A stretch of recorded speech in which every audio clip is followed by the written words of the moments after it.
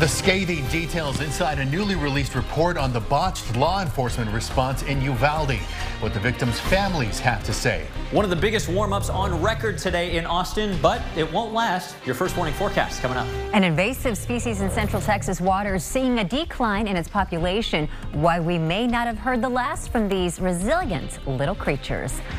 A new report from the U.S. Justice Department says police officers who responded to the mass school shooting in Uvalde had numerous opportunities to change their response and might have been able to save more lives. But it took officers more than 77 minutes to enter the classroom and take down the gunman who killed 19 children and 2 teachers. Our Monica Madden is live in Uvalde with reaction from the families. Monica.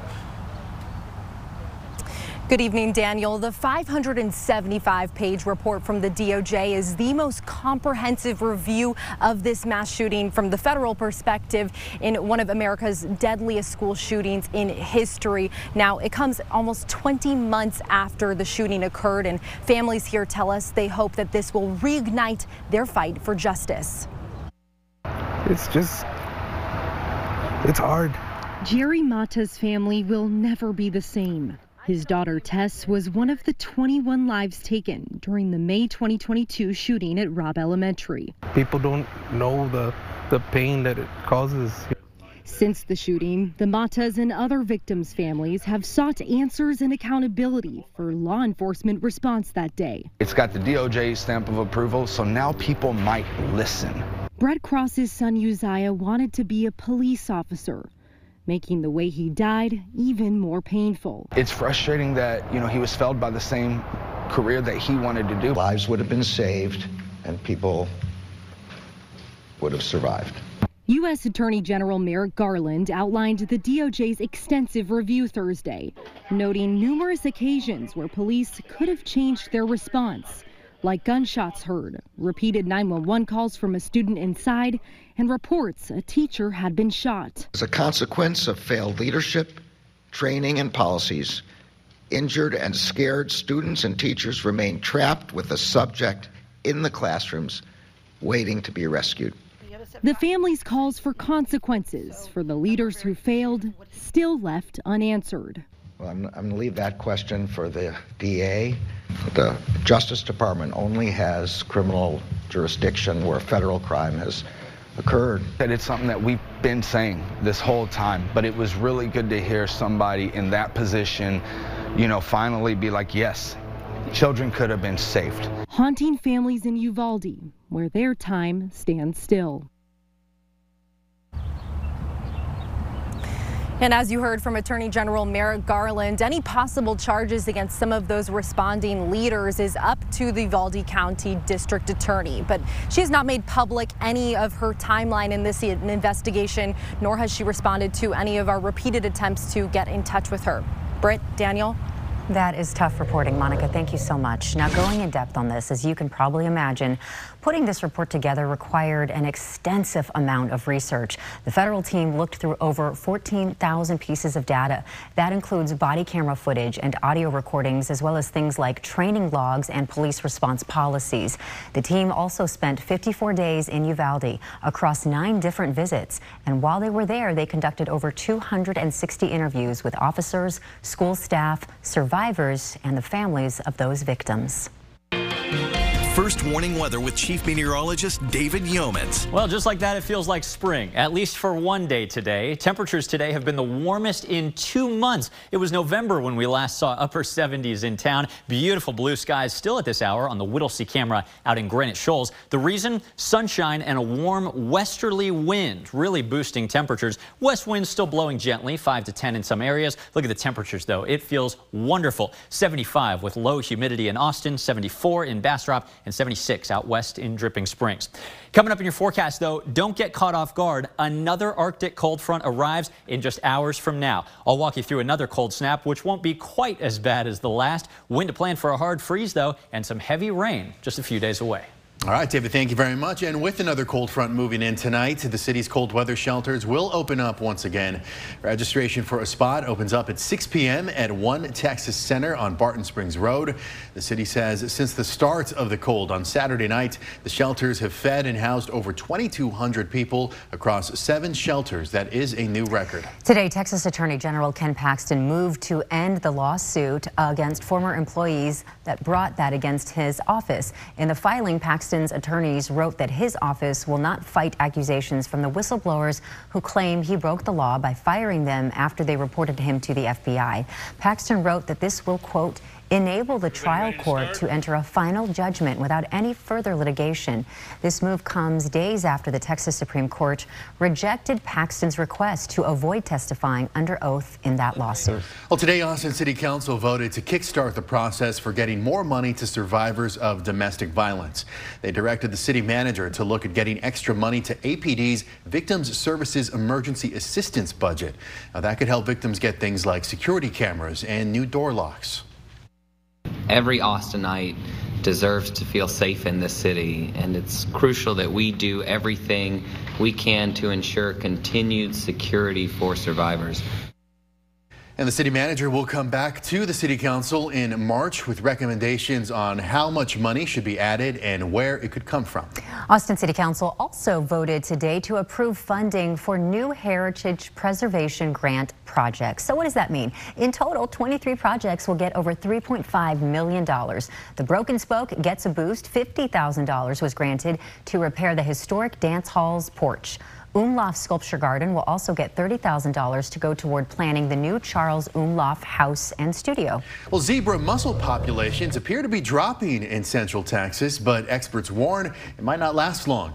The Texas Parks and Wildlife Department works with controlling authorities and universities that track the mussels, and the new reports indicate local declines. High temperatures have knocked them back, and also the lowering water levels. However, they're a very resilient species. So they can be knocked back, and what previous research has shown in Texas is the population can be knocked back, but they'll quickly bounce back once conditions improve. Now, zebra mussels are not native to Texas and are originally found in Eurasia. As of this past summer, the species is present in 35 lakes statewide. Our digital reporter Kelsey Thompson has more on how boaters can help minimize the spread online at KXAN.com. The 2023 World Series winning Texas Rangers were honored at the state capitol today for bringing home the trophy to the Lone Star State. Now, Governor Abbott presented the team with a congratulatory proclamation celebrating the team's first Major League Baseball World Series title. Going in depth on this, the Rangers waited for over 50 seasons for that World Series title. Can you imagine making it the team that suffered the second longest World Series title drought?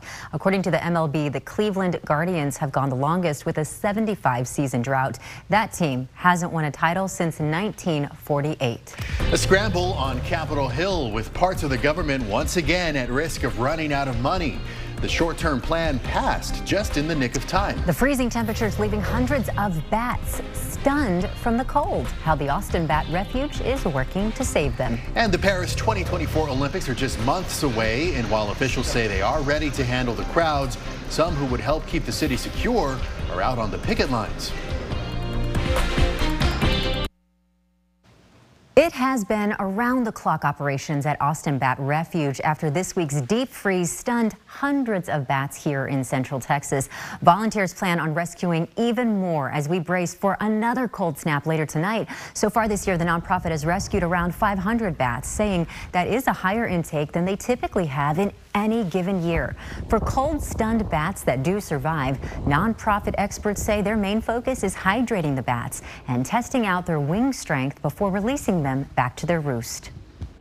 If they're dehydrated, we'll inject them under the skin with electrolytes, and that gets their system up and running. Once they're warm and hydrated, we can feed them, and after we feed them, we have to test fly them. Nonprofit leaders said more extreme weather events in the winter and summer are testing their resources. Digital reporter Kelsey Thompson has more details on how to donate or volunteer with the refuge at KXAN.com. Apple is now the top seller of smartphones in the world. iPhone sales have now topped Samsung, ending that company's 12-year run at the top. According to a report from International Data Corps, Apple commanded a 20% market share last year, while Samsung checked in at just over 19%. The change in ranking comes after a tough year that saw consumers hesitant to upgrade their smartphones and choosing cheaper ones due to high inflation and economic uncertainties. More secrets of the ocean unveiled as scientists announced the discovery of over a dozen new marine species off the coast of Africa. Well, we briefly climbed our way out of a 4-day cold snap today. High temperatures early in the week were in the 20s and 30s. We made it to the upper 70s, a more than 30-degree jump today. That's 77, by the way, not far from the record high for today. But it won't last. Another Arctic cold snap next in your forecast. A bill to prevent a government shutdown this weekend has now passed through both chambers of Congress and is headed to President Biden's desk. But there are still significant hurdles in the way of full-year funding agreement reached between the top Democrat in the Senate and the top Republican in the House. And at the same time, negotiations continue over a separate deal tying money for Israel and Ukraine to the U.S. southern border. NBC's Alice Barr is in Washington with the very latest. And without objection, the motion to reconsider is laid on the table. Congress passing a bill to fund the government through early March to prevent a partial government shutdown this weekend. The bill is passed. This is what the American people want to see. Both sides working together and governing responsibly. But not everyone is on board. Today we are gathered once again to kick the can down the road. The stopgap measure is a bridge to a full-year funding bill that the top Democrat in the Senate and top Republican in the House have reached a tentative $1.66 trillion agreement on. Many conservatives object, pressing for more spending cuts. But while there is progress on keeping the government open, a separate fight is ongoing over tying funding for Ukraine and Israel to the U.S. southern border. Top congressional leaders from both parties met at the White House yesterday, pushing for a breakthrough. I think the vast majority of members of Congress support aid to Ukraine. The question is whether or not a small minority are going to hold it up, which could be a disaster. Former President Trump urging Republicans not to support any border deal negotiated with the Senate and Biden administration, dividing the party. If the reports are accurate, I'm not going to support it. To lose this opportunity to get it passed into law, I think is malpractice. A clash on Capitol Hill becoming a presidential proxy war, testing the influence of President Biden and former President Trump. In Washington, Alice Barr, NBC News. All right, we'll take a live look at beautiful downtown Austin, where the skies are clear and the temperatures have warmed up for now. It's beautiful out, but Chief Meteorologist David Yeomans is back with us to explain why we shouldn't get too comfortable with this slight warm-up, because we have more, and he laughs when he says it, we have more cold temperatures coming our way. We do. I heard I missed a little cold snap earlier this week with a high of 24. Are you kidding me? It was brutal. This one won't be quite that bad, but it will be making headlines here locally over the next few days. So let's enjoy this while we got it. 75, as we said, on the Austonian weather cam. Just for a little perspective, this is not only noticeably different, this is historically different than 24 hours ago. We are still more than 30 degrees warmer than we were yesterday at this time in Austin. 32-degree jump 24 hours in Fredericksburg. For a little perspective, we've double-checked with the National Weather Service, and it looks like here is the record for today. A tie for one of the biggest temperature jumps in Austin history. 24-hour jump, not quite the 40-degree increase that we saw back in 1962, but a 33-degree jump from yesterday afternoon to today. That, obviously, here happens to be a winter thing. Some of the top records, January, February, and March. Now, we're about to drop another 35 degrees tomorrow because, yes, it's warm here in Texas, but look a couple states to the north. Another Arctic blast, not quite as cold as the last and not as wet as the last. It's coming here, though, tonight. That means, let me tell you off the bat, no sleet, snow, or anything icy, anything coming from the skies whatsoever whatsoever, but it will be dramatically colder starting tomorrow morning. So here we are on a nice evening, but by 8:30 or 9 p.m., a quiet cold front, no rain or storms, just a wind shift along it, moves through the Austin area. The temperatures don't drop instantly, but north winds pick up overnight, and by tomorrow morning, these are air temperatures close to freezing in town and a light freeze in many of our northern communities. We're really going to need to protect the pipes the following night, but look at the afternoon temperatures from the 70s, upper 70s today to highs in many areas, lower 40s tomorrow. What a change. And the winds are going to be biting. Not quite the single-digit wind chills that we had earlier this week, but wind chills as you're getting up and getting going tomorrow in the upper teens to lower 20s. Wind chills all afternoon, even under sunny skies tomorrow. Don't leave the 30s. And look at this. We may have our second wind chill advisory this week coming Friday night into Saturday morning. That's when wind chills nearly area-wide drop below 20 degrees. That means you may need to reconsider your outdoor plans on Saturday morning this coming weekend.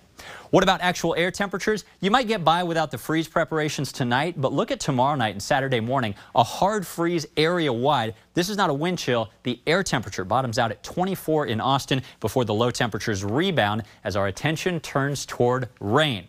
Yes, warmer air blows in with our next storm system, so no threat of ice, sleet, or snow then either. But this specific storm spinning right here well west of California is actually going to kick off a wetter weather pattern, not only late Sunday into Monday, but through all or most of next week. Over the next 7 days, much of this falling on Monday, just several days from now, we may add up 2 to 4 inches of rain in the metro with even higher totals out east. This would be wonderful and beneficial, so we'll keep you advised over the next few days as it approaches. Tonight, clear and getting windy and cold. Another cold snap begins. We're at 33 by morning. A huge temperature drop tomorrow from 77 down to 47. Gusty winds almost prompting a wind advisory. It will be windy and still breezy on Saturday morning, 24 with wind chills in the teens. The weekend looks cold but pretty on Saturday. Rain begins late Sunday and on and off continues through much of next week. Well, the ocean is full of mystery. Experts say only 10 to 25% of all marine species have been discovered. We told you yesterday scientists recently discovered at least 4 new types of octopus, and today brings more discovery near Spain's Canary Islands.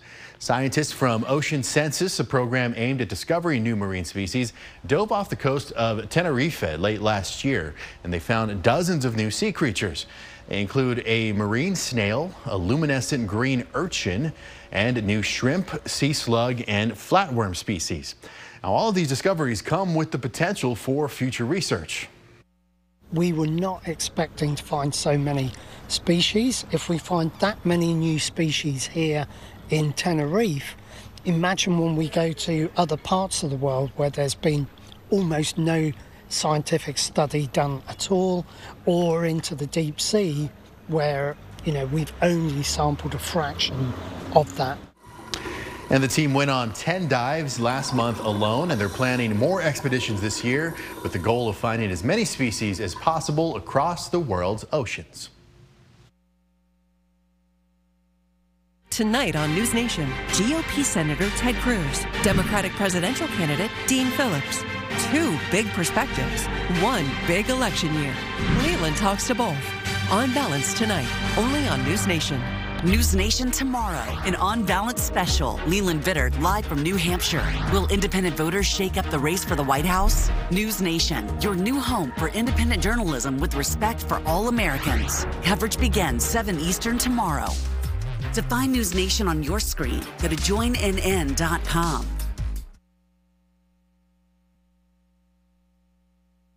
Video out of Arizona, a light rail train slams into a garbage truck here earlier this month. It was all caught on video. Now, police say the truck driver had the right-of-way, and it appears the light rail operator ran a red light. The impact knocks the train off the tracks.